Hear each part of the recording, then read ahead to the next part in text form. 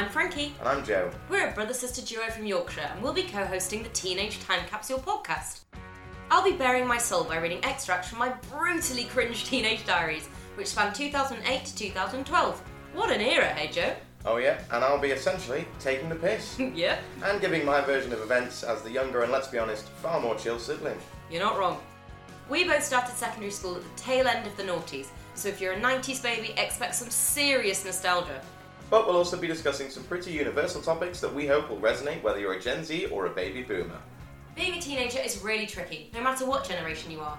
But we're here to remind you current teens that you're not alone in your confused, hormonal state.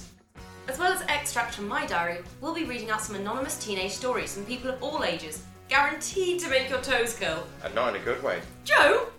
Each episode, I'll be reading a new entry from my diary, starting in episode 1 on my 13th birthday. You can expect raging hormones, boy drama, a shed load of teenage angst, and quite frankly, far too much detail for siblings to be going into with one another. Will this ruin our relationship? You'll have to listen to find out. Make sure you follow us on Instagram and TikTok at Teenage Time Capsule, and we'll see you in episode 1.